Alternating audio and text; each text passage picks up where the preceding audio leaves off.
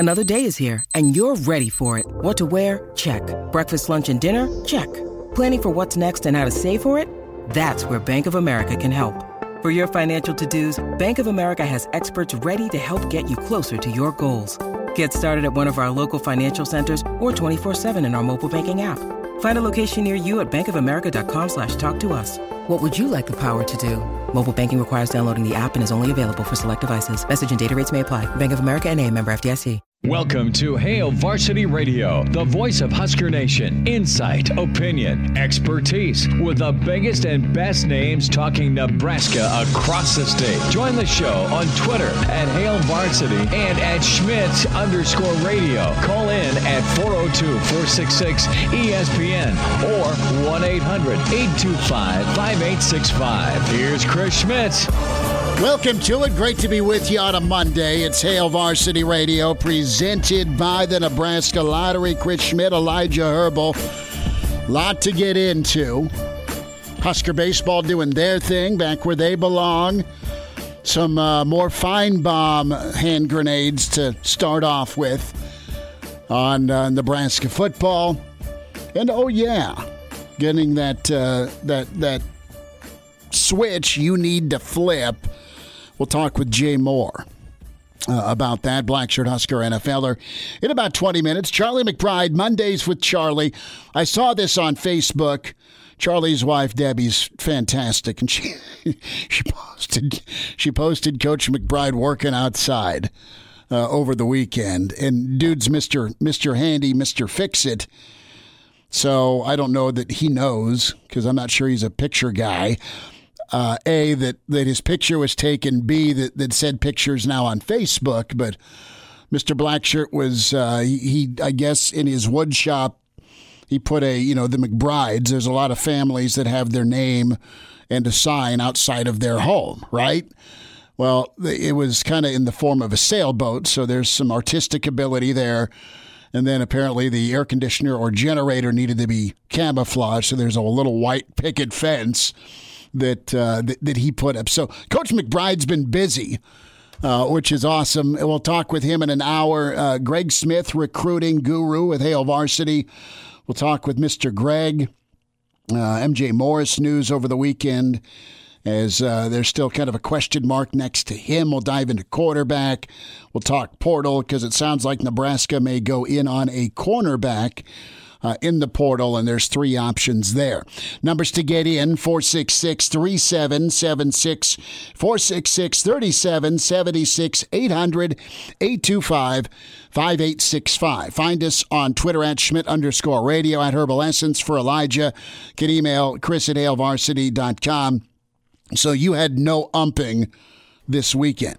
No, it's still postseason high school baseball time. I'm taking a couple weeks off from that. Don't want to deal with the whole three-man umpire dynamic. That's just a whole You'd rather have control in two? Well, the whole thing is just they move to this for the postseason every single year. And it's the only time of the year that you ever, as a high school umpire, will work a three-man umpire crew. The whole entire rest of the year, you work a two-man. And all your responsibilities, who is watching the ball when it goes in the outfield, who's watching which runner, all that stuff gets flipped up in three-man rotations. So I think it really introduces the highest chance of umpires blowing a call whenever you move to the three-man rotation. I don't understand why they do it, and I didn't feel like going to the clinic to go learn how to do all the three-man rotation stuff this year. So I stayed away from that. I believe my next baseball games will be coming up the weekend after Memorial Day. We could have used your eyesight behind home plate this weekend with the youth tournament we were in, all wood bats, and it was entertaining with the strike zone, and you got to play better than our team did. But I mean, they're trying, obviously. What was it? A tight zone, or was it a really inconsistent loose zone? It was all of the above. Oh, it would just shift.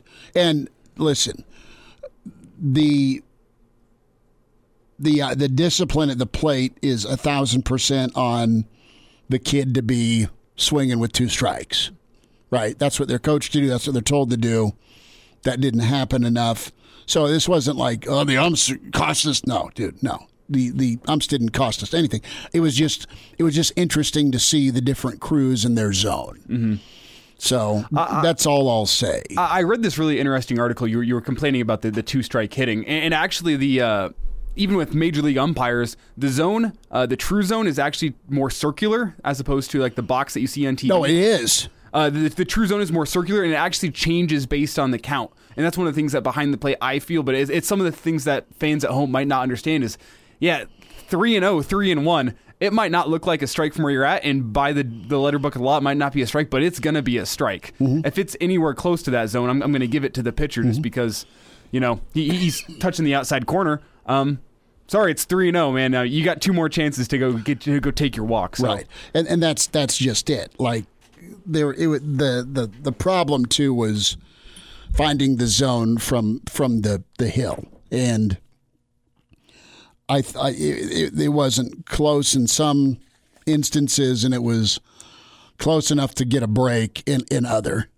So yeah, we'll be in Grand Island this weekend for baseball, but Junior's wood bat worked. We bought the one that worked, so that was cool. Let's dive into some football thoughts here, and Paul Finebaum, and you've got an all sports station down in Birmingham that they're doing a roundtable. I don't know if it's once a month or once a week on Mondays, but Paul Finebaum was on this roundtable down in Birmingham, WJOX, and it's the same place he kind of threw a hand grenade at Nebraska about Nebraska fans are delusional, right? You go back a few weeks, he was talking about the fan base and the 1990s and getting back to that dominance. It's tough. Well, Paul Finebaum was again asked about the state of the program here.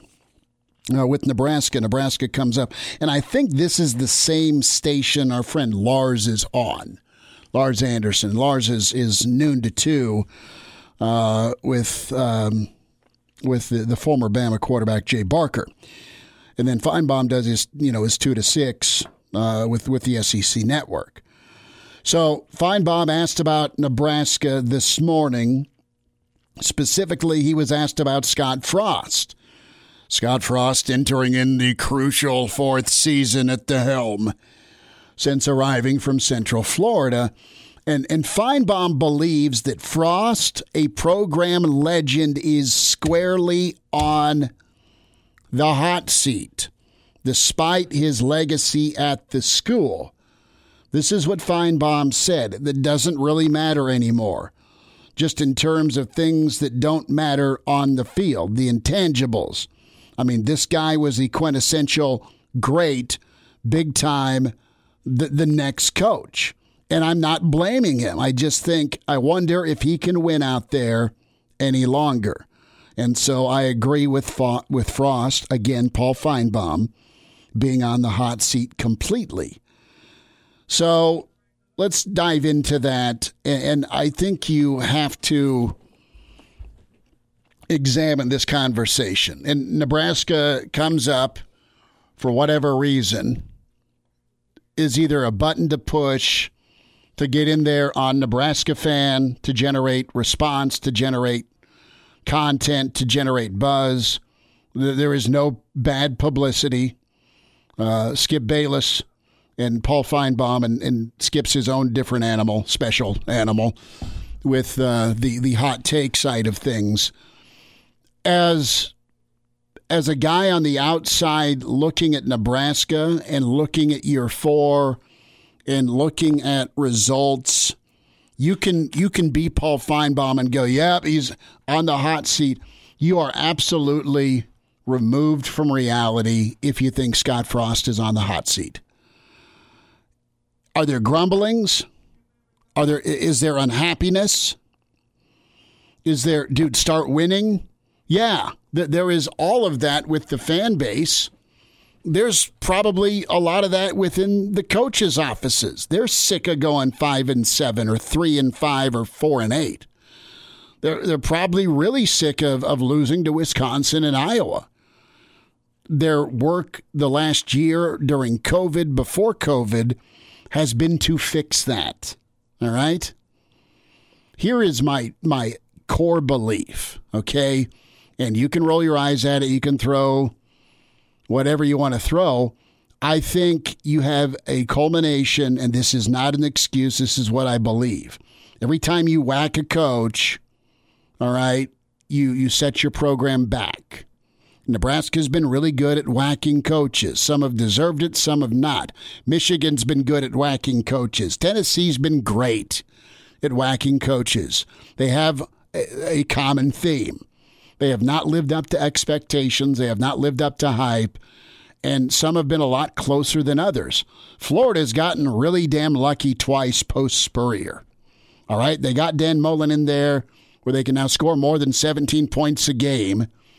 And they had Urban Meyer, okay? Those are two really good hires post-Spurrier. Oklahoma, two really good hires, okay, after they sucked for about 10 years post-Switzer. Are you going to get the right guy, and are you going to give the right guy enough time to get it done? The biggest problem you have with Nebraska football right now is not only are they losing, but how they are losing. Okay? That's it. Are you losing to a team like Purdue? Are you losing to a team like Illinois? Listen, the answer is yes, and the way they've lost those games is maddening. It's penalties, it's turnovers. It's, all right, you've got no identity offensively. And that is going to wear out Nebraska fans. That frustrates Nebraska fans because from a talent standpoint, you should be better than most of your competition in the West. And while you don't out-talent Penn State, you won. You beat them. You had a better game plan. You executed better. You had a defensive touchdown. You had your offense rolling for a while. But you've had a chance to be way better. This record, you could argue, should be flipped. Shoulda. And that's kind of the theme right now of the Frost era is, well, what could have been? And I will give the guy every break in America because of what he's had to rebuild. And you're now on your third coach in the Big Ten. The first coach was trying to transition from a Big 12 to a Big 10. And you had the Cameron Merediths of the world, bless his heart, playing on the interior because you had a different type defensive lineman trying to stop the run in the big, rugged Big Ten. You had Mike Riley that brought a Pac-12 style of football that might work in a Rose Bowl game once a year versus every game in and out against an Iowa, against a Wisconsin. And you just get the hell beat out of you against Ohio State, against Penn State, against Michigan. And then you have Nebraska making adjustments right now. And if you don't know the league and you're coming from a different league, you don't know what you don't know. So Nebraska's trying to correct that. Better late than never. And they've done a really good job on the lines of scrimmage of correcting that. They've done a decent job to you hope, good job from a skill position standpoint of correcting that at the wide receiver. And I think they're working on trying to get corrected at running back. What type of running back are you recruiting? Is a Wan'Dale Robinson carrying the ball, touching the ball 35 times a game at 5'9", 180 pounds, as tough and as good as he is, going to survive in the league? And the answer is no. All right. So you have Nebraska making the corrections, making the adjustments. Scott Frost is not on the hot seat. His boss doesn't believe he's on the hot seat. The people who write the check to him, not on the hot seat. So let's talk about 2021. We hear Bill Moose talk about 8 or 9 wins. We talk about, at a minimum, get to a bowl game. I think everybody down there at the stadium's on the same page. It's an unpleasant conversation about what happens if you don't, but I need to know what it looks like. What is 2021 going to look like in Norman? What's 2021 going to look like when you kick off week 0 with the eyes of college football on you? Are you going to be a better football program when it comes to the penalties and the mistakes and taking care of the football? Nebraska is as guilty as any other team when it comes to beating Nebraska. That's what I take with me. So hot seat, you can throw that hand grenade out there, and if Nebraska goes 3-9 or 4-8 or 5-7 and doesn't get to a bowl game, then you're probably going to have some staff changes. I don't think you're going to make a change with the head coach because this is your guy, this is your home state boy that you let's be honest, had to talk into coming back here. That's my take. He could still be kicking ass and taking names at Central Florida. He could have a 3 consecutive season, unbeaten streak going with what he was doing down there. Mm-hmm. So my eyes kind of say this. It's a high level job. It's a job you aim for as a native Nebraskan. You want to be the head coach in Nebraska. It's also a thankless job because you better be cranking out 9 to 12 wins or people are pissed. And you were part of building up that expectation because you were part of the greatness. So I think they're getting the work done that needs to get done on the lines of scrimmage. I think you're kind of in a third bad cycle of, all right, 3 coaches in, and it's an accumulation of problems between transitioning to league. What type of players are you trying to get to win in this league? Between a Pac-12 guy going from the Big 12 to the Big 10, and then guys that have never coached in the Big 10 before coming into this league where everybody's really pretty good. There's not a program that's garbage, and the programs that you're supposed to beat or you just kind of roll your eyes at, they now have good head coaches. All right? And then kind of like the outlier, there's Purdue, where they'll catch magic once in a while and they're dangerous. Northwestern's good. You've got Bielema, who's in Illinois now. You got Schiano at Rutgers. You got Loxley and a ton of offensive talent. I mean, just go through the teams that are supposed to suck in the Big Ten, and no one really does because they end up cannibalizing one another or scaring one of the big dogs every season at least once or twice. So that's my thought on Feinbaum and this garbage hot seat talk. You don't know Nebraska. Does he need to win? Yeah. Is he in trouble if he doesn't? No.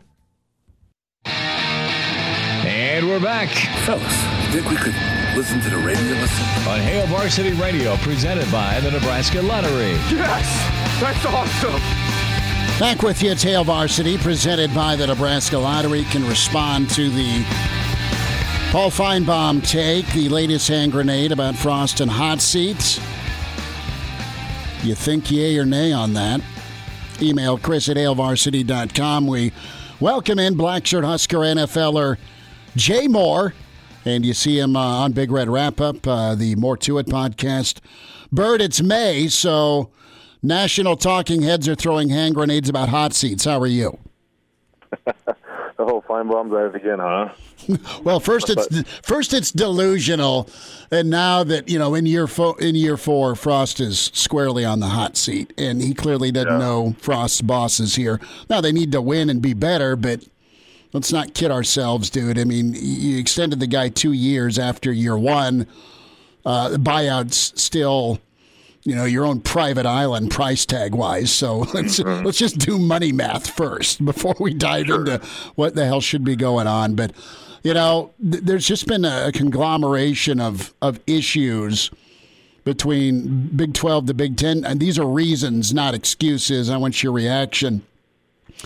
Big 12 to Big 10 transition, need a different type of defensive lineman than what you were using in the Big 12.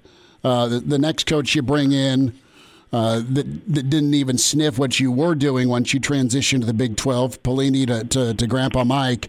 You're trying to win with Pac-12 style and talent that wasn't as physical. I'm not saying some of those teams didn't have physical guys, but overall you had a bad rep get out about Nebraska being soft during the Riley era. And now you have Frost, who came from a different league, and he had not been in the Big Ten. So Nebraska's making the appropriate adjustments, and I say better late than never on that with how they're trying to grow him big back down at South Stadium again. I mean, there's my 3 takes as to why there's struggle, and there's a Friday night kegger party cleanup that's going on at Nebraska, and Frost and the crew are trying to do that. Yeah, I mean, I don't know, like, how bad it was, how it got. I mean, I tried to keep in touch down there, but I mean, I don't know if it was toxic or, kids were becoming soft or was it a talent gap issue? And obviously, yeah, there's a huge talent issue. I mean, you can just go down, you can just look at the NFL draft the last decade. You're like, yeah, there's been discrepancy. And I know a lot of teams can get, some, more out of their talent than others, and, i.e. Northwestern and, some other programs. But, yeah, there's just to say Nebraska is an easy punching bag. I mean, that's I guess putting it lightly. I mean, that's Feinbaum and some of these guys just get a little bored and must not have gotten much attention lately. So let's fire up the old, Nebraska's overrated, or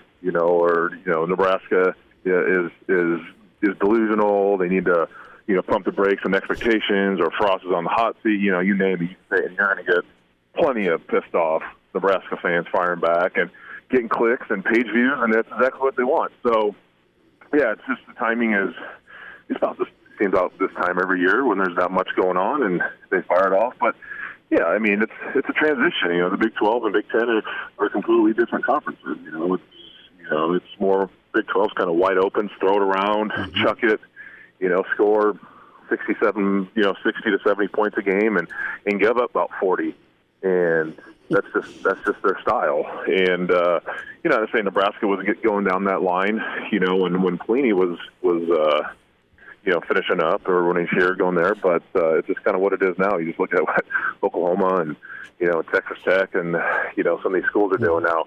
But yeah, I don't listen. I know we got to find something. You got to find something to talk about. But what Feinbaum says.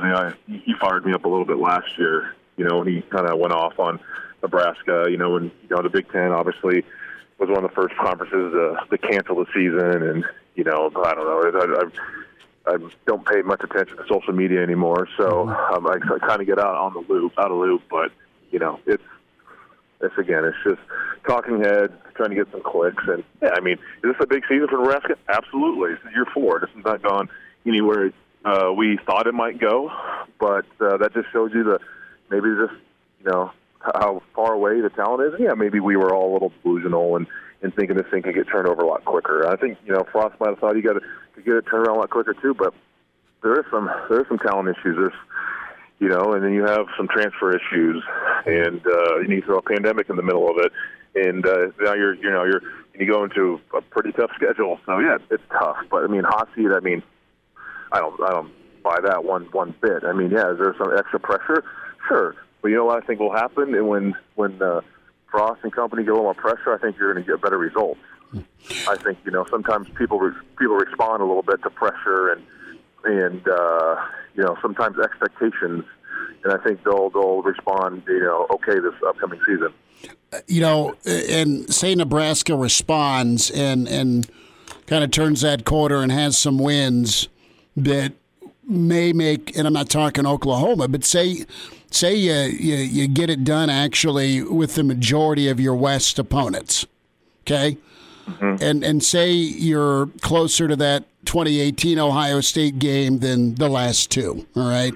Say you beat Michigan. Frost's personality is such that he wants to do it because he's a competitor and he wants to win and he wants to be the best. But there's also the part of him that absolutely wants to tell the bald little dude in Alabama to go shove it the next time he sees him. And that, don't kid yourself. That's very real too. I mean, they worked together and they were good, on the set. But don't kid yourself. Paul Feinbaum still PO'd about egg on his face with the mighty Auburn from the SEC getting rocked by Central Florida back in the Sugar Bowl. Yeah, sure. Yeah, Peach Bowl. Sorry, but yeah, without a doubt. Yeah, he's obviously Mr. SEC, and thought Central Florida didn't stand a chance, and obviously far from the truth. And I mean, it's just Paul Feinbaum. I mean, he knows what he's doing. I'm not going to lose any sleep over the comments, and I know the right people are going to hear the comments, and hopefully that puts some fuel to the fire. And they can turn a tumultuous last 3 years into something positive. I'm not talking you're winning the West and playing for a title. I mean, if you're competing for the West in November, that's great. But let's just get back to 7-5, 8-4 and try to compete, and play in a decent bowl game and be in that bowl conversation and know that, you have 6 wins in the middle of October and you're just trying to capitalize some other things and just improve. And we haven't seen that. You see some glimmer of hopes, but then they seem like they kind of take, one step forward and then 2 steps back the next game, whether that's special teams, quarterback play, defensive mishaps, coaching errors. We that's some things you see with how timeouts are used or how quick plays are getting in, and they have to use timeouts because how many times we see timeouts being used coming out of a TV time break or out of half or out of the quarter when they have all the time in the world to get a play in, or have 10 guys in the field for a special teams play. I mean, that comes out of the coaching. So those things all have to get cleaned up, and I'm pretty positive they're going to. Otherwise, and if they don't, then in a year or two, you will be on the hot seat. But there's no reason to press the panic button yet in my mind. Jay, I've got about 2.5, 3 minutes, but I want a quick story, and I sent you this link. And Matt Slauson's been a friend of the show. Same with Danny Woodhead. Both have their own podcast as well. And Slaw Daddy was talking about Bill Callahan keeping him after practice, and to get him to kind of flip that switch. I mean, he had you and Carricker just post-practice teeing off on him with some one-on-ones, and Slaw Daddy was pretty open about just how frustrated he was, where you want to succeed and you just kept getting beat. And then finally he was able to fix it and get a good block on Carricker. Do you remember what he was talking about? Do you remember that pretty vividly, or was that just another Tuesday? That sounds just like another Tuesday. I don't remember staying after practice. Now I know we used to go. I did. He came in. Slauson was a freshman.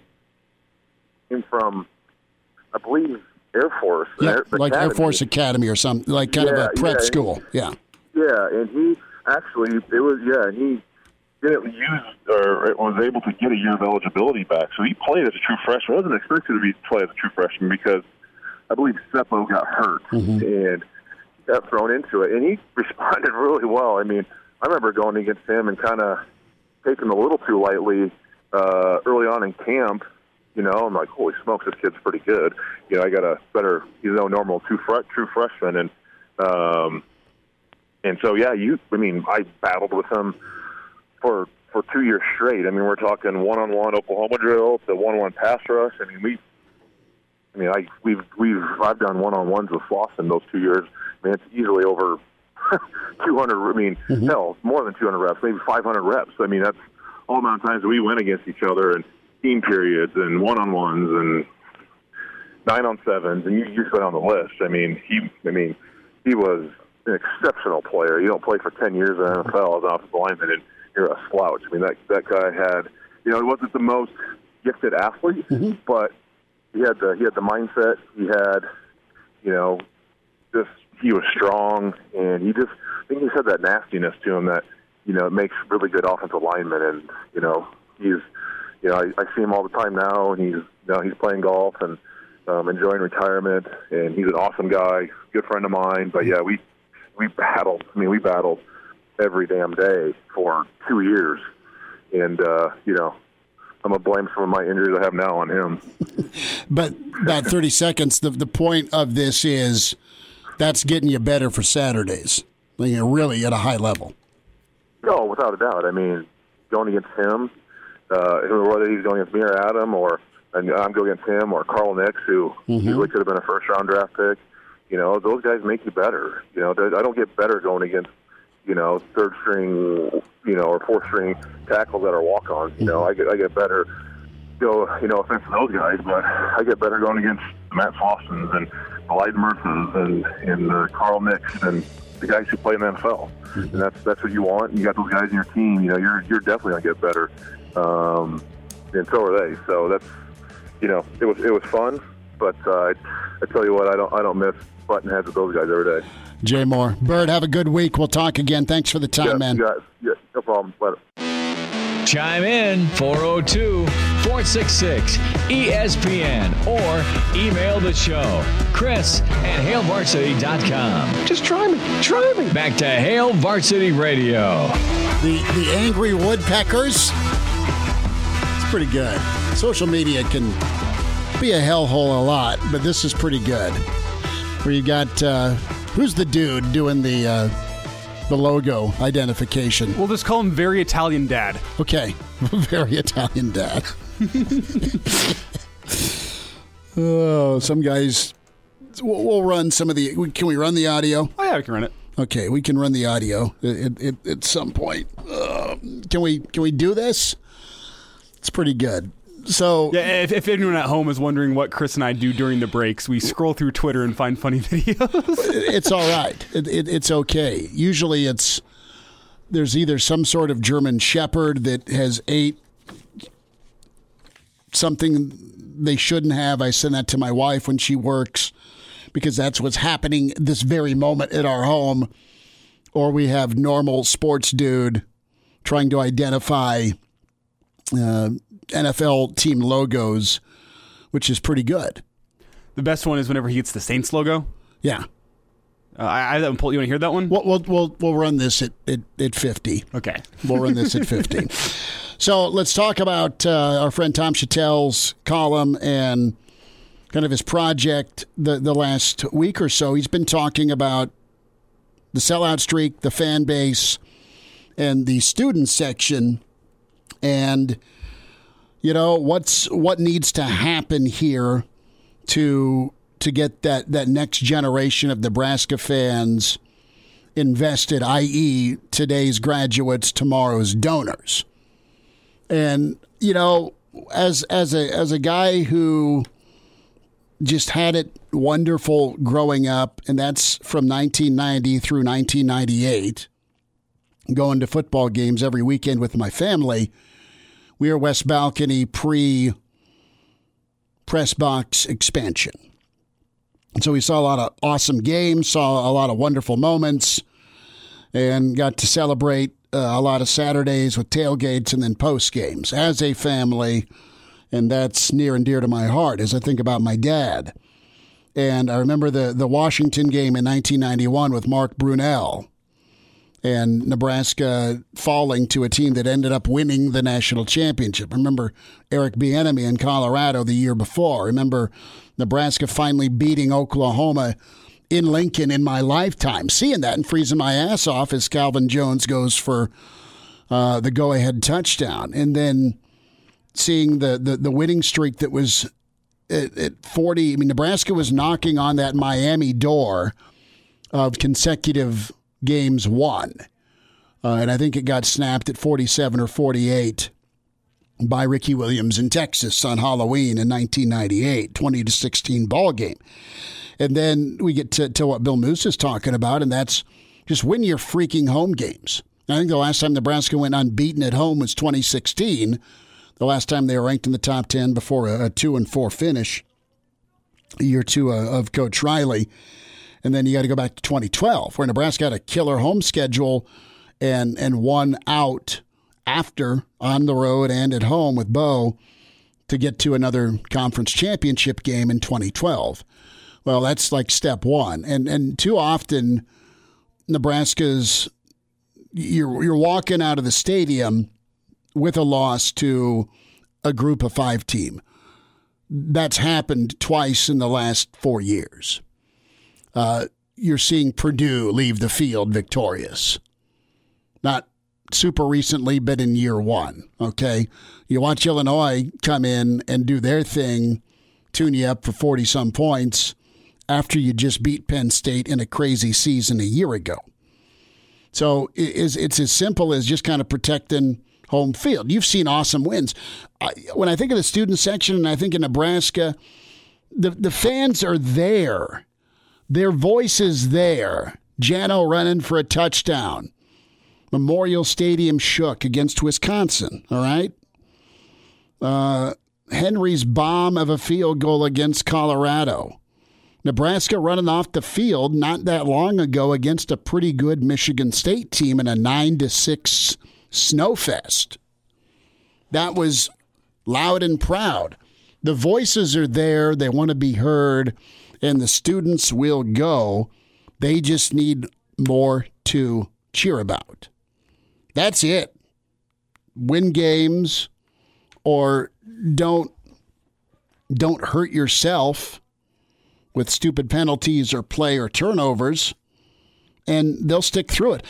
Even guys and gals your age, Elijah, you'll stick through a game. Or I'll say this, you'll go hair of the dog and start drinking early for an 11 a.m. cold kickoff.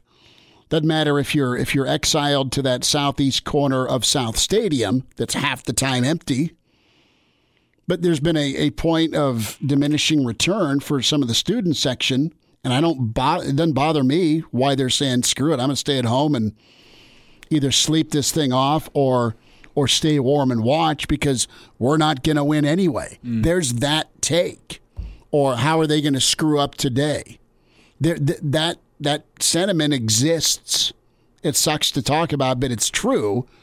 And if you had better seating, then you may kind of go stick out some of those tough ball games, or your program and team gets better where you start winning those games and it becomes fun again to go there and scream and be a difference maker. And you don't have to be Boulder and nasty as a student section or a fan base. You don't have to be Missouri fan student section where they kidnap Little Red and abduct him into the student section.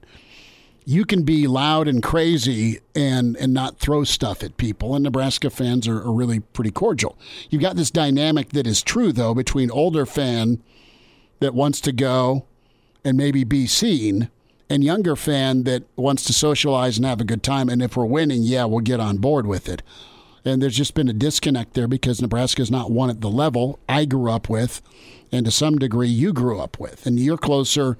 You're there every day with Husker Visions. You see it, and you also are still a student. So am I off on my take here? No. I mean, if they get moved to either the end zones or the East Stadium behind the opponent's bench, I think that's what you do. Give them better seats. Give them some incentive. In the same token, you got to go if you get that opportunity as a student to have a better seat. Well, there's two reasons why the kids don't want to go right now. One, the team's not good. And I think that could be trumped if the student section was in a good location. But the problem is the student section is split into two. Mm-hmm. So you either have to buy your tickets for the South or the East. And then say all your friends are over in the East section one day. Well, you have tickets for the South. Guess you can't go sit with them. And then you're straight out of luck. Just you're going make back it home. Just make it open. Mm-hmm. Just make it open. That would be the easiest fix. And then you look around the Big Ten. Most of the other schools in the Big Ten have much better locations for their student section. I'm not saying Nebraska needs to move. There's already people who have locked in their season tickets for however many years. They've been sitting in the same seat for 20 years. They're not going to let the students take it. Okay, that's fine. Open up the student section so both sides can come in. And then the second problem, I don't know how you fix this one, is that to get a decent seat in either of the student sections, you have to be showing up to the stadium 2 hours before kickoff. Right. And that is... Or else you're going to be stuck with all the drunk idiots who are freshmen in college and it's the first or second time they've ever been drunk in their life. Yeah, and you're stuck up at the top with them with bad seats. And bad seats and bad atmosphere because they're hammered. Yep. No, I get it. I mean, we had a drawing lottery when we were in college, and we all got stuck together. It was wonderful, and Nebraska was rolling people. Wind down hour one at Hail Varsity, presented by the Nebraska Lottery. And now, back to Hail Varsity Radio. Thanks for hanging out. Hail Varsity Radio, presented by the Nebraska Lottery. Greg Smith, some recruiting thoughts coming up here in 30 minutes, and we're 10 minutes away from Mr. Blackshirt and Mr. Fix-It, Charlie McBride. Mondays with Charlie, a reminder about moving. Tell you what, man, there's homes that are in my neighborhood that have gone up for sale, and then they're gone. They're sold, right? And if you are moving or thinking about it, West Blue Realty, man, that's where you got to go.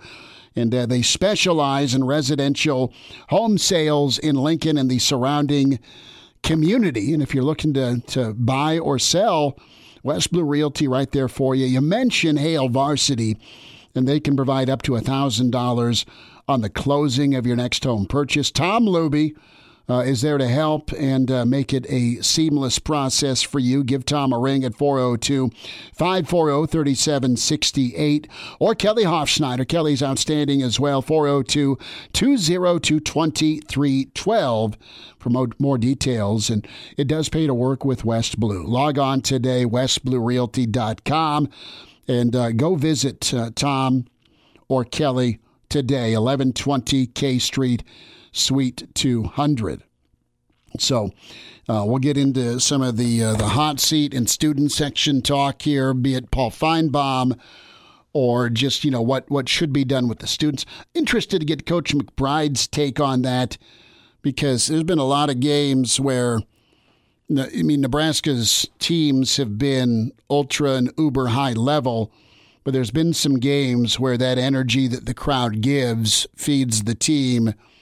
And there are a lot of moments that come to my mind where the efforts just ratcheted up an extra level. That speaks to the coaching and development in the players, but also the voice of the fan. And it's ripe, man. The voice has been resting because they need a reason to cheer. And with this home schedule this year is going to rock. It just is. And there's been some years where you just have the one game. I think back to 2016 where, Oregon came to town, and that was electric. I think of Miami as that marquee home matchup in 2014. You're going to get Iowa here this year. You're going to get Northwestern here. Your Big Ten, Michigan's coming to town. Ohio State's coming to town. And those are just giant ball games. And that's why you get into this league. And it could be a lot of fun if it goes the right way for you. Which home game are you most excited for? And why is it Iowa to finish the season? It's always Iowa. The thing is I will say this Iowa rivalry, while it started out feeling very fake and forced and weird when we joined the Big Ten, now that we've lost 6 straight to them or whatever, it's very real now. I want to beat Iowa really bad every single season. I think you're close with Ohio State, bye week, Wisconsin, and then Iowa. I mean that is absolutely going to... You finish with the 3 teams I want to beat most in the Big Ten every single year. I understand that Ohio State's high quality, but... Yeah, just go play good football. Mm-hmm. And if you get beat by 17 playing good football, so be it. All right, let's qualify you right now. Caller 9 for the ESPN Memorial Day kickoff, the grill, the gift card to Campbell's, the gift card to Leon's. Caller 9 qualifies right now, 466-3776, 466-3776, or 800-825-5865. Caller 9 now. Welcome to Hail Varsity Radio, the voice of Husker Nation. Insight, opinion, expertise, with the biggest and best names talking Nebraska across the state. Join the show on Twitter at Hail Varsity and at Schmitz_radio. Call in at 402-466-ESPN or 1-800-825-5865. Here's Chris Schmitz. Back to it, Hour 2. It's Hail Varsity Radio, presented by the Nebraska Lottery. Chris Schmidt, Elijah Herbal. And we'll give you a chance to qualify for the ESPN Memorial Day kickoff. Again, the drawing is going to be Friday. The Weber Grill, the gift card to Campbell's, the gift card to Leon's for the meat for that grill. We welcome in Mr. Blackshirt himself, Charlie McBride. Mondays with Charlie. Coach, there's a really cool picture of you on Facebook with some of the home improvement projects or the woodworking you've been doing. That's quite a sailboat you got posted on the house, sir. Well, that I just redid it, and it's been that thing's been hanging for. I made it a long time ago. It looks brand new. It looks brand new. Well, I repaint it and I fix it up, keep it from turning to weather. It turns it. I left it on outside this winter, so I thought I better clean it up a little. Well, looks good. The white picket fence is pretty nice too. Yeah, well, I got a couple of those things. One around the air conditioner, which is just your you look at it, it's to your left. We don't have much space.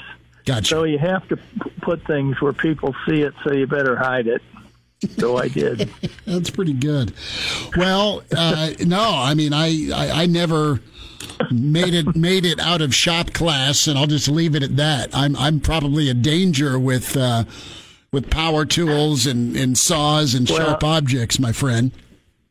Well, I think a power tool is a screwdriver. That's right. I know the different kind of screwdriver.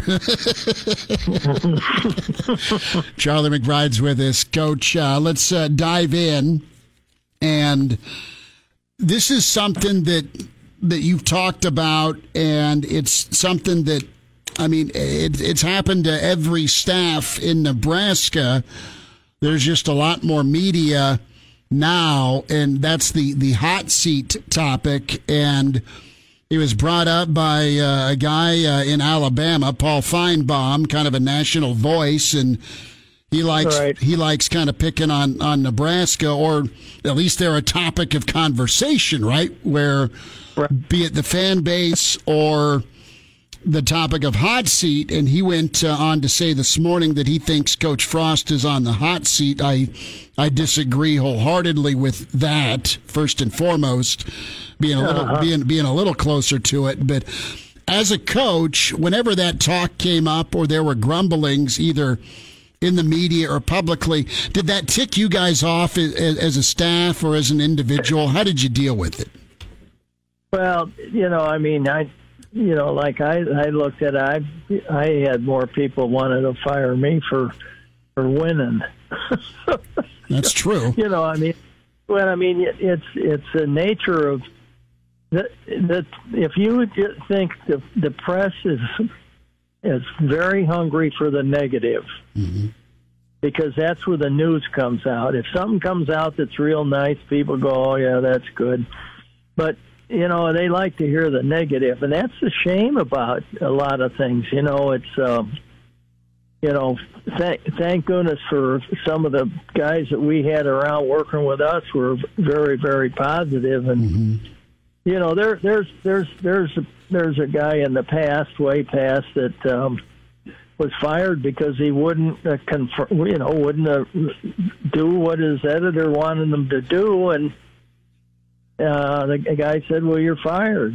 And he said, "We got a good program going. Why would I want to wreck it?" And so, that's kind of the thing is to make a name for yourself. There's a guy that wrote a book back in Colorado when there were some problems there, and he'll never write again. And but the book is nobody would publish it.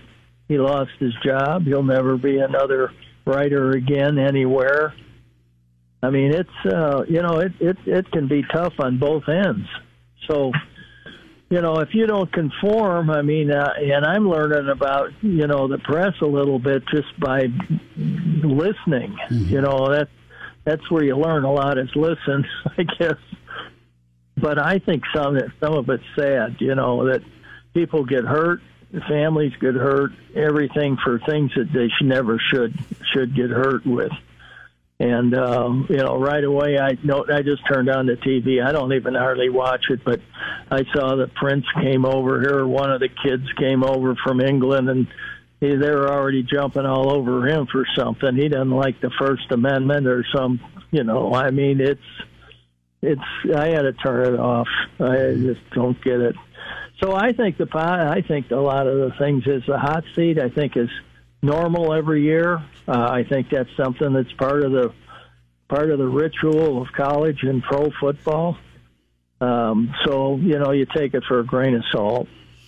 Charlie McBride's with us on Hail Varsity Radio Mondays with Charlie, and coaches. Do you know other coaches, would they get bothered by it, or would they just not pay attention to it? I mean, coaches are always aware of what's going on, sure. but how much time and energy do you spend on it? You can't. I mean, what are you going to do? Sit around and mope about it? You can't do that. You got to turn around and you just work harder. Mm-hmm. I mean, it's a good motivation thing for coaches that, people don't believe in them. And in some cases, it was, our players are winning, but we're not playing good enough, or we're allowing too many yards here, or we're not gaining enough yards here, or we're, here or there. So there's always going to be something that isn't right. And there's always going to be somebody, even though you're, people, and you can attest to this. I mean, there's people that don't like winners. If you win all the time, there's a lot of people that, these people win all the time. I don't like them. This and that. And it's just the nature of how their mind goes. I mean, there's nothing wrong with it. It's just, it's just sometimes I think some people are overly simple, and some people feel sorry for guys that don't win and things, So there's all kinds of different people that write, and each writer's. I've always said that, kids are as different as their face. Mm-hmm. And I feel that way about people at work. Their effort is as different as their face. And so a lot of times, you get guys in the press that, are very negative and their thing is to make a name for themselves and instead of quality. I always thought quality was a great thing in writing. I mean, what I've always read is guys that were funny. It could make you, and say things that were nasty, maybe in a funny way. What he got his point across. Mm-hmm.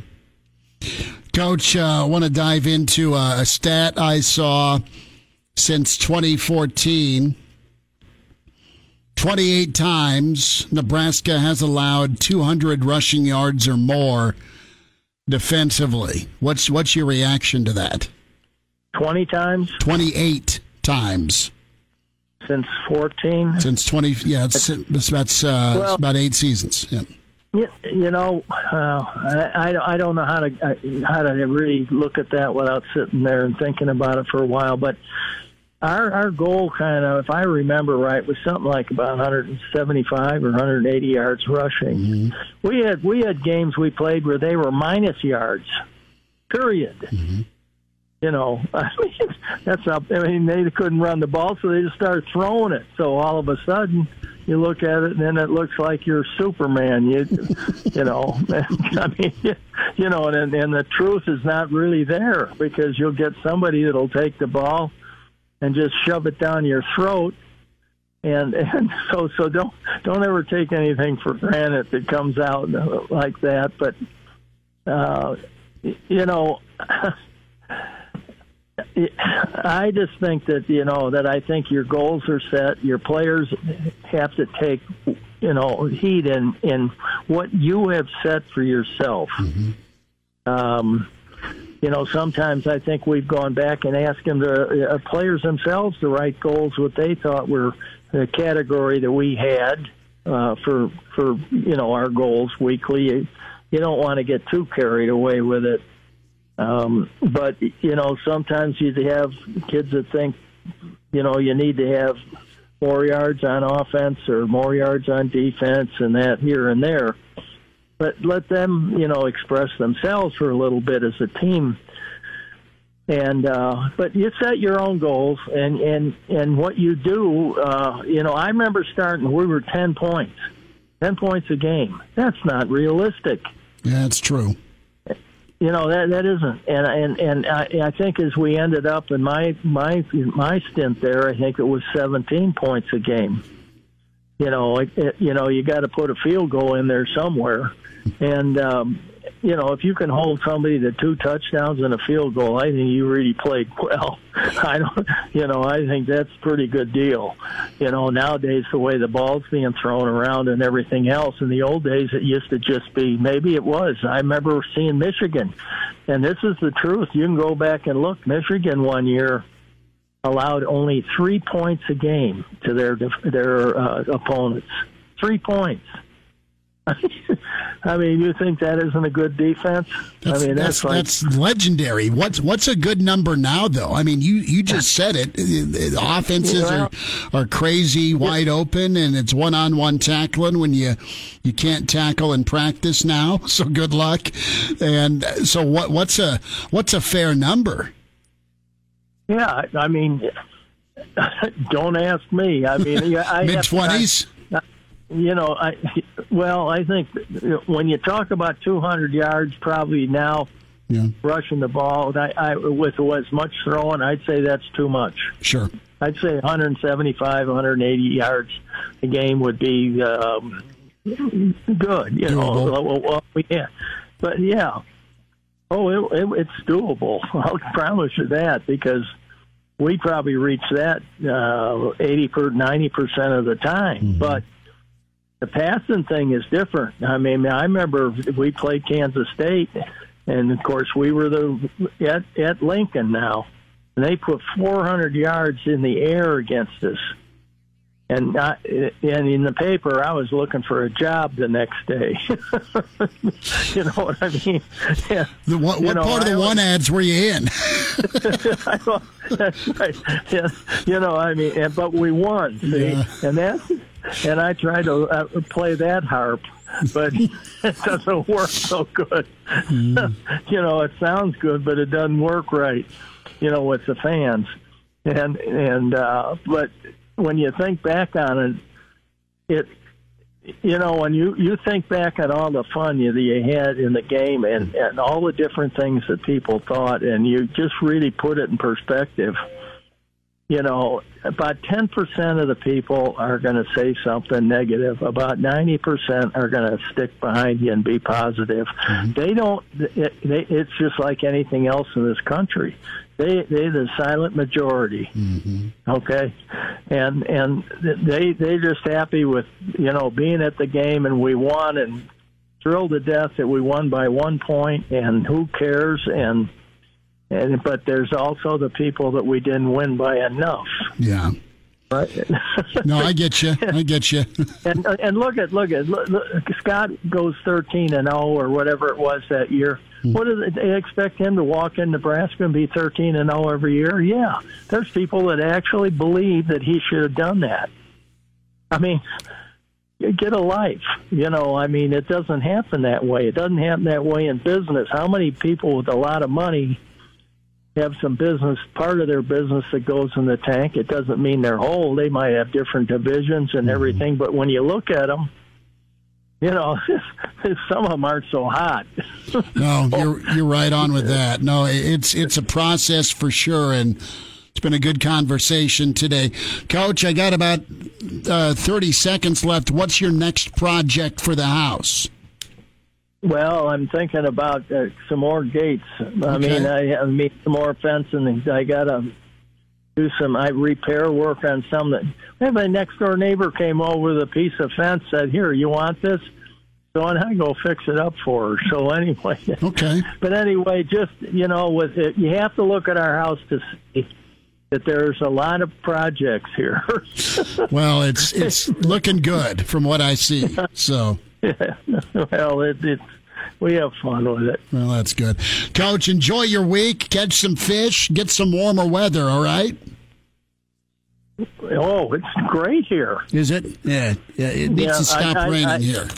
I got a message, though. I did. I talked to Jared Tomich last night. He said to say hello to all the people back in Nebraska. So hello from Jared. Good. Okay. Talk to you later. Coach, you take care. Thanks so much. Okay. Yep, bye now. That's good to hear from old number 93, Jared Tomich. So, yeah, we got to get Jared on. Got to give him a shout. It's been a while since we've talked. Quick little update here. About 20 minutes ago, I put up a poll on the ESPN Lincoln Twitter page. Go out and give it a vote if you haven't already. The question is just, do you believe that Paul Feinbaum is correct when he says that Scott Frost is on the hot seat this season?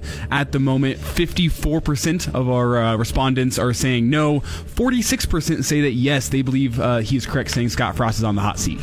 Well, 24 hours later, we'll have the final poll number.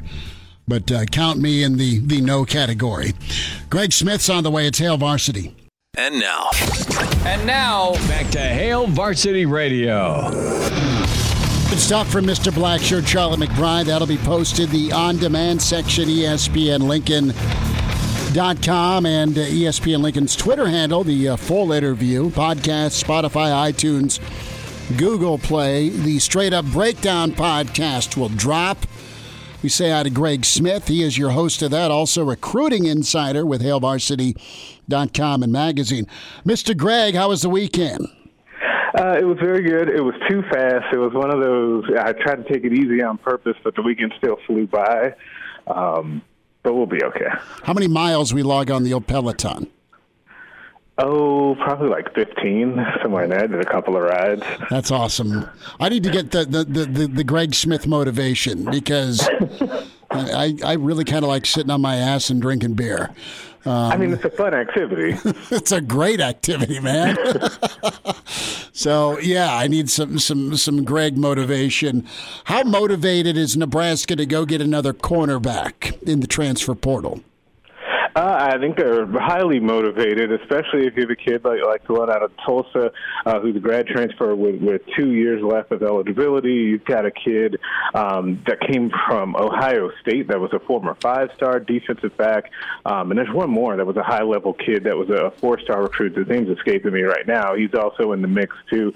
I think Nebraska is looking for ways to upgrade the team because it's an odd thing to say that, you know, they don't have glaring holes outside of like an elite pass rusher, but everyone basically has that hole, right? Mm-hmm. Otherwise, there's a lot of spots where guys are still fighting it out, where you have depth that you like, you just haven't seen it yet. So best player available would be the way to go. And secondary, particularly corner, would definitely be something that they'd be motivated to take a look at. Greg Smith's with us at Greg Smith HV on Twitter. I look at Evans out of Tulsa, I mean, really talented kid. I look at Tariq Johnson, you mentioned, out of Ohio State, and then Travion Fuller out of A&M. All three good candidates. And from a fit standpoint, though, I mean, do you anticipate Nebraska pulling the trigger here, being able to get one of these three? I mean, they're going to make a good shot. The problem is when all three of those kids are going to have no shortage of suitors. But the kid from Tulsa, to me, is really intriguing just because when you see him on film, and I know he shared his highlights out when he entered the portal, his tackling stands out. And you know as well as I do, Coach Fisher, if you're going to play for him, you're going to have to tackle. Think about the plays that Cam Taylor-Britt has made, those safeties as well, right? So he would fit in nicely with that. We'll see if they can get it done, but I do think they're going to make a strong attempt to boost that secondary if they can. What do you believe right now about the secondary with Nebraska? You've got Cam Taylor-Britt and you got Newsome at corner, and then you've got Clark and Nadab and then who? I mean, what's the gap like between the starters and the backups in your eyes? See, the issue is exactly where you went there with strictly with corner. You feel good about safety, but corner, you're just not quite sure. Like, even you got Cam Taylor-Britt, of course, who's a stalwart out there, and then he's all Big Ten type of potential. But Quentin Newsome won that job seemingly at the opposite Cam Taylor-Britt, but you're still not quite sure what you're going to get there because you haven't seen him in a full season. You like the measurables of Braxton Clark, but he's still coming off of that injury. You really like the measurables of Nadab Joseph, but you don't know how he's acclimating. You got a guy like Timon Lynham, who's a hard worker behind the scenes, and some others as well. Sanford, who's been all over those testing numbers in the top 5 or so of those. So there's just a lot of question marks, and you'd like to have that shored up and then start the domino effect to where you could bring those guys along a little bit more slowly. Is this an instance of just straight up high-level depth potential addition, or we're not sure or confident, or it's just competition, so maybe we're just purchasing insurance we don't need? I don't mean purchasing, but you get my point. How would you read into that if you're in the room? I would read it as it's competition. So, like, to me, and then maybe it's the competitor in me, but if I'm Braxton Clark, right, and they're maybe looking for another cornerback, that tells me that spot that I've, kind of lost out on or thought I lost out on spring to Quentin Newsome still is a little bit up for grabs. I can still make a move. If I'm Quentin Newsome, I'm thinking, well, I shouldn't feel totally comfortable here, and I need to do some work, and on down the line. Joseph should feel encouraged to me now. If they end up getting a guy, that's where it becomes a little bit more difficult because there's only so many, first-team reps and good looks to go around. But right now, I would say if I'm one of those guys, hey, this thing's wide open for me to make a move. Greg Smith's with us, Hail Varsity Radio, recruiting thoughts. Nebraska looking at the transfer portal for defensive back.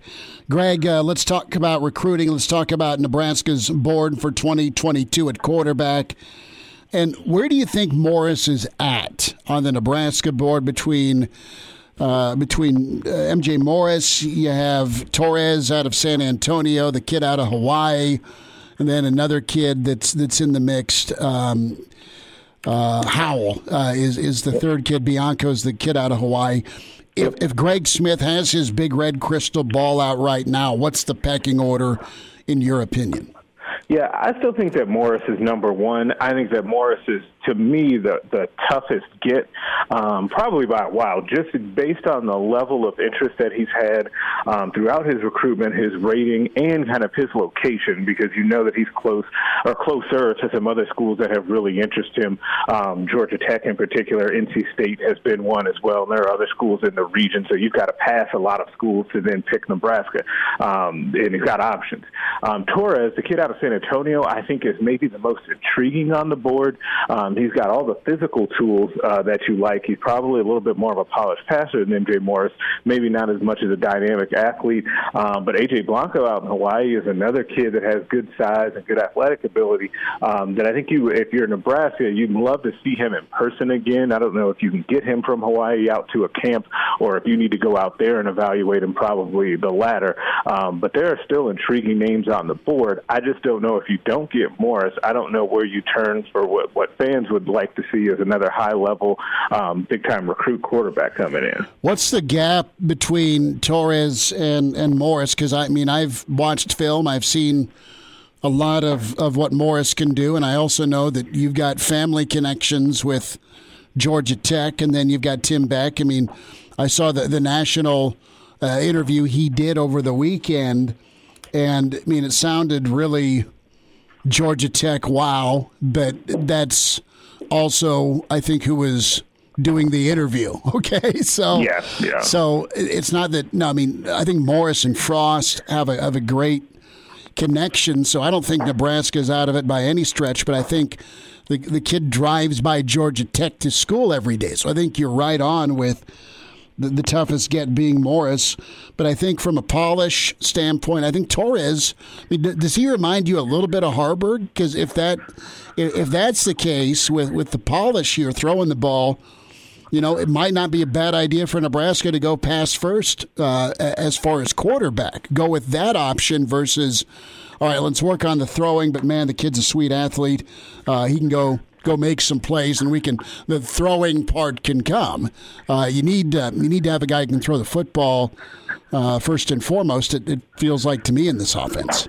Yeah, and see, that's the thing, honestly, that would keep me up at night if I was Scott Frost and Mario Verduzco trying to make this decision on who I needed to push my chips all in on, right? Because I think that you're right, that if you had to pick, and this is us and our jobs are not on the line here, but if you had to pick, I would maybe go for a guy that was already a little bit more polished throwing, and like you said, maybe closer to Harburg than, say, Smothers coming in. I think that's a fair kind of assessment of that when you look at the styles of quarterback that they are, especially given that there's no indication that Nebraska is slowing down on trying to find wide receivers to bring into the program, right? They've been able to bring in pass catchers. You hope that the running backs continue on the uptick so that you don't have to rely on the quarterback run game so much, and maybe that's a recipe going forward because we've seen that style work in this offense as well. You just haven't seen it here at Nebraska yet. Now, you can't really talk about the offense and talking about quarterbacks without talking about who's going to be protecting the quarterbacks and who's going to be opening up lanes for the running backs, Greg. But I'm not seeing any visits from offensive linemen scheduled yet for this summer. Maybe you have information I don't have, but I'm not seeing that at the moment. Is that just not a position of need for the Huskers in this recruiting cycle? Yeah, this is actually a situation where it's a good thing, or not a good thing that they don't have those visits lined up, but it's a good indication of where they are with the young depth on offensive line on this team. There are so many good young offensive linemen in the program right now, whether it's guys that you've seen play like Ethan Piper and now Turner Corcoran and Bryce Benhart, or guys that are working behind the scenes, even behind those guys. So I think that that's what it is. And Greg also can kind of take his time right now and focus on deep evaluations of that position, because there's not, glaring needs when you know that you've even got guys like Teddy Prohaska and Henry Lutovsky waiting in the wings, developing behind those guys, and you got a good look at them in the spring. So I think Nebraska's in good shape when it comes to offensive line now and in the future. Greg Smith's with us. Greg, a thought here when it comes to the student section and fans and how it relates to recruits. What's your take? Greg Smith gets a phone call from the Moose tomorrow. Greg, what should we do with the student section? What's your feel and read here? Because I think that the kids want to go, want to be loud, want to help influence, want to provide energy, but they've not always had a lot to cheer about. Now, Nebraska fans are out in full force when it comes to recruiting season. Right, and I think that it's kind of a weird thing is that there's no, lack of passion, like you said, within the stadium when you get there. It's just not really, it doesn't feel like it comes as much from the student section like you would get at some other places, or if you switch sports and think about basketball, right, and how things are in PBA, and you get a lot of juice and energy from the student section there. It just feels like they're not that involved. That's just kind of my read on the situation. So if Moose were to call me, I would say you need to kind of figure out and sit down with the student body president, take an email and try and figure out ways to get those kids involved, because there is the long range play here of those kids are eventually going to turn into your donors, but also in the meantime you want to use their enthusiasm, and they're going to come fired up in a game, especially like you said, if you give them something to cheer for. Well, and let's be honest, the beauty about PBA is you're like 30 feet from the bar.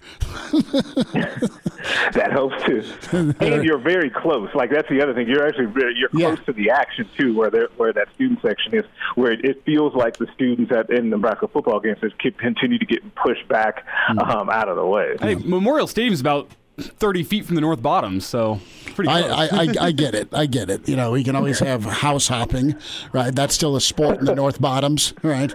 Oh, man, that takes you back. It does. Little Davis twins action. Wait a minute. That was off the record. Greg Smith is with us, recruiting insider, HailVarsity.com and magazine. Greg, we'll get caught up again. Thanks for the time today. Hey, have a good week, guys. Appreciate it. You too. There he is.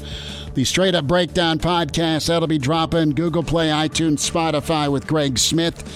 We'll have to dive in on Greg's Lakers next time. That play-in game here with the Lakers and Golden State on his mind. He's in his 30s, but sounds like he was born with a stogie in one hand and a brew in the other. Now, say my name.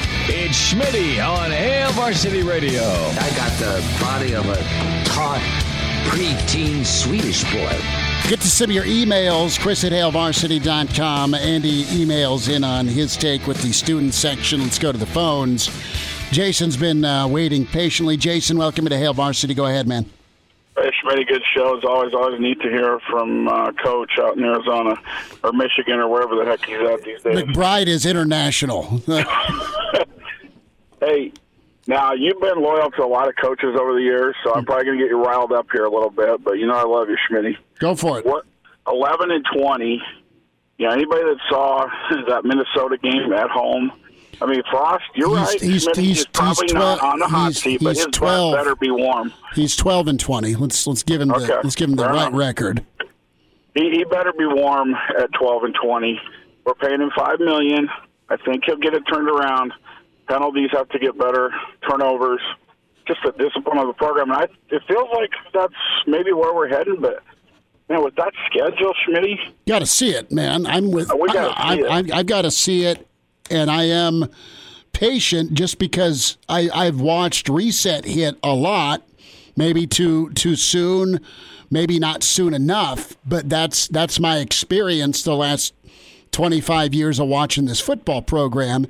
And you got one of your own in here, and it does need to be better. And the fact that they have penalties, there's turnovers, the fact that you found ways to lose games, that's it. That's what sticks out to me is they've found ways to lose versus somebody coming in and out-talenting them or being better coached. I mean, they've been better coached because they've executed, but you get my point. I don't think it's fair to throw a hand grenade right now going into year 4 and say, well, I'm Paul Feinbaum. I'm down here in the middle of Auburn and Alabama. And yep, Frost is in trouble. He needs to win. They can't go 3-9, 4-8. Even if that happens, I don't think he's going anywhere. But his staff may have to go. And I don't want that for these guys either because, I'd like to see some continuity and consistency. And let's see if this thing can get turned around. If you're a Nebraska fan, you got to be sick and tired of being sick and tired. But they can't 1 week go beat Penn State and then go the following week and get drilled by a bad Illinois team. I mean, you got to get some consistency. But right now, going into year 4, I can't say, well, he doesn't go to a bowl game. He won't get he won't get popped. He just won't. Dude, there's too many folks in his corner right now. And I kind of go back to what the Moose said. Talk to me after year 5, not after year 3. And I think everybody, Jason's on the same page. Fans, coaches, administration, where it's all let's get to a bowl game. I think that's uniform across the board. Everyone wants and kind of expects that this year.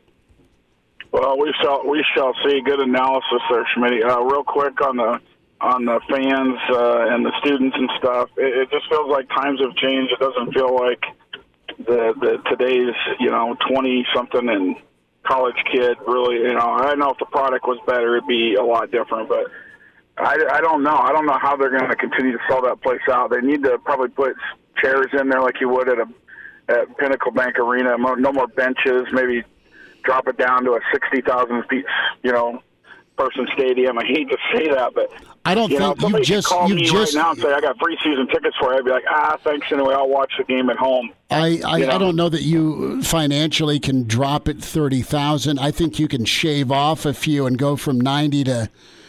You can find a little more room in there, but the world has changed. And like, if I want my kid's attention, I either need to threaten him and take his phone or contact him using his phone, okay?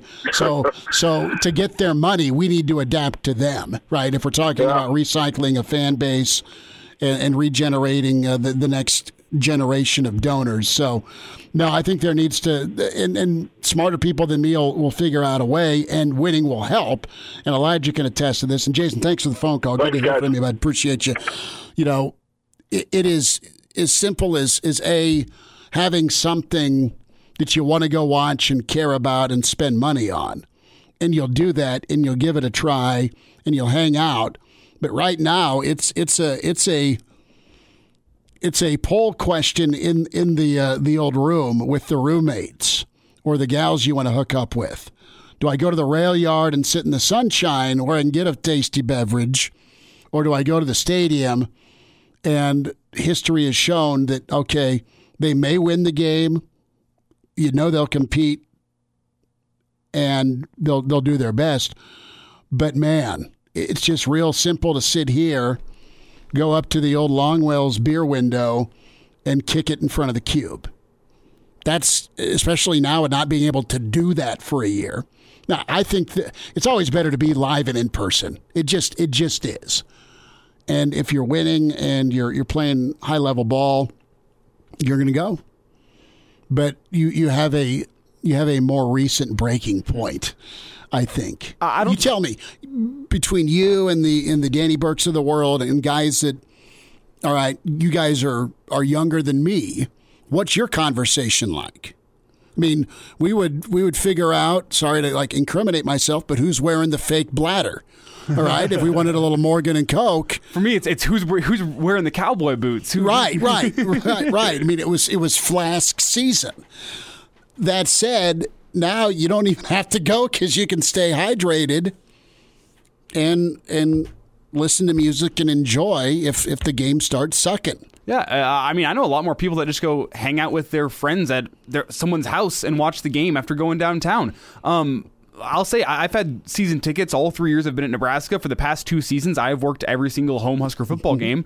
And I'll let you know one thing. Whenever I am not going to be using my ticket, it's hard for me to find anyone to give it away to. Okay, is it hard to get rid of? It's hard to find somebody to give it away to. What's the response? No, I'm good going to the rail yard. Yeah. Going to the bar, going to Duffy's. I mean, I'm going to these 3 spots. A lot of student sections are in wait and see mode with this. They don't want to buy their season tickets because they want to wait and see if the Huskers are actually going to win a game. And with the way the past 2 seasons have been going, people go, no, I don't want to watch us lose at home to Indiana this week, actually. I think I'm just going to stay away from that one. I'll offer it for free. Is it flat out just like frustration, or is it turned into anger, or is it turned into apathy? Apathy. Okay. They're done with getting their heart tugged at? Because is the passion still at that high level between your 18 and 22-year-old crowd where they've heard stories or saw a video, or when they were 3, they remember the Orange Bowl? I mean, that's it. You guys remember Sue and Levante, and that's kind of it. I mean, I still know Amir and Team Magic, but I mean, we're getting further and further away from those teams. The people my age that were passionate about those teams back in the day, back in middle school, early high school, they're still the same level of passion about the Husker football program as a whole, but they don't have that same passion come Saturdays, come football season. They go, well, guess this isn't our year. Maybe next year will be better. No. It's just, I mean, I know a decent chunk of people who care more about the Husker basketball program than the Husker football program. There's nowadays. Excitement. You got some high level, and Fred's pretty trusted, and he keeps bringing in talent. So we'll see. Husker baseball is been very good this year, but in normal years with non-restrictions or COVID, I mean, that thing's going to be elbow to elbow if they're first place in the Big Ten in May. Doesn't matter who's here, and people are going to be sun-drenched at Haymarket. We'll get to Andy's email on what should happen with the student section. Good show today. Thanks for hanging out. We'll wind down a Monday. It's Hail Varsity Radio. We're presented by the Nebraska Lottery. Miss us? Come here, brother. Give me a hug. Bring it in for the real thing. We're on call for you. Catch the podcast at HailVarsity.com, the ESPN Lincoln app, or download them on iTunes. Saddle up, partner. Back to Hail Varsity Radio. One final time, Hail Varsity presented by the Nebraska Lottery. My kid's calling me here on my phone. Should I answer it? Live on the air? Yeah, just put him on speaker. You got to let him know he's on the air first if you do it. Why? You never know. It's worse than grounding. I mean, all I know is 8th graders have the worst potty mouths in the world. Yeah, he may, but he doesn't let us know how artistic he is yet with swearing. His mother is phenomenal at language use. I mean, she's like the dad in A Christmas Story. She's that level. Buckle up is what I'm telling you to do. 70% of people in fatal crashes in Nebraska not wearing a seatbelt. If used properly, a seatbelt can reduce the risk of fatal injury up to 60%. Your best defense in any crash. Buckling up, brought to you by the Nebraska Department of Highway Safety Office. This junior's no doubt calling me. Yeah, can you pick up some food? Is the text message coming in here? Call me. Thought you were done by now. Sorry to call during show. He's really studying hard on Spanish right now. So Uncle Andy sent an email in. Andy's Mr. Student Section, man. I mean, he got it rolling.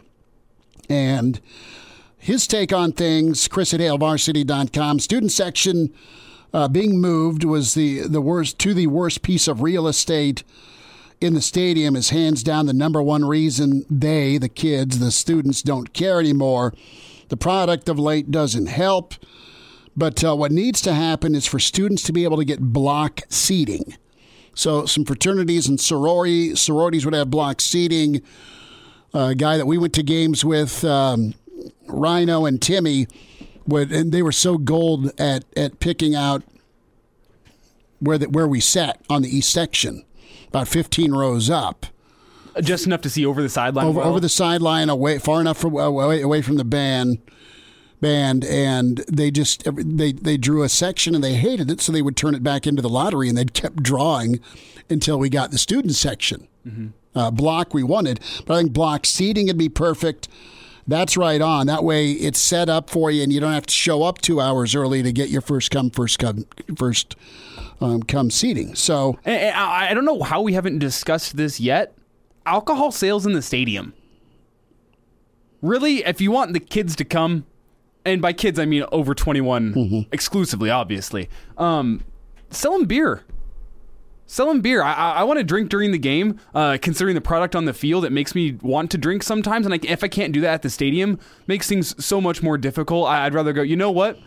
Let's keep this buzz going downtown. You can have an okay team, and you look at some of the Callahan teams. A couple of those teams were okay to good, right? And I think of how cranked up whoever the coach has been here the last 20 years.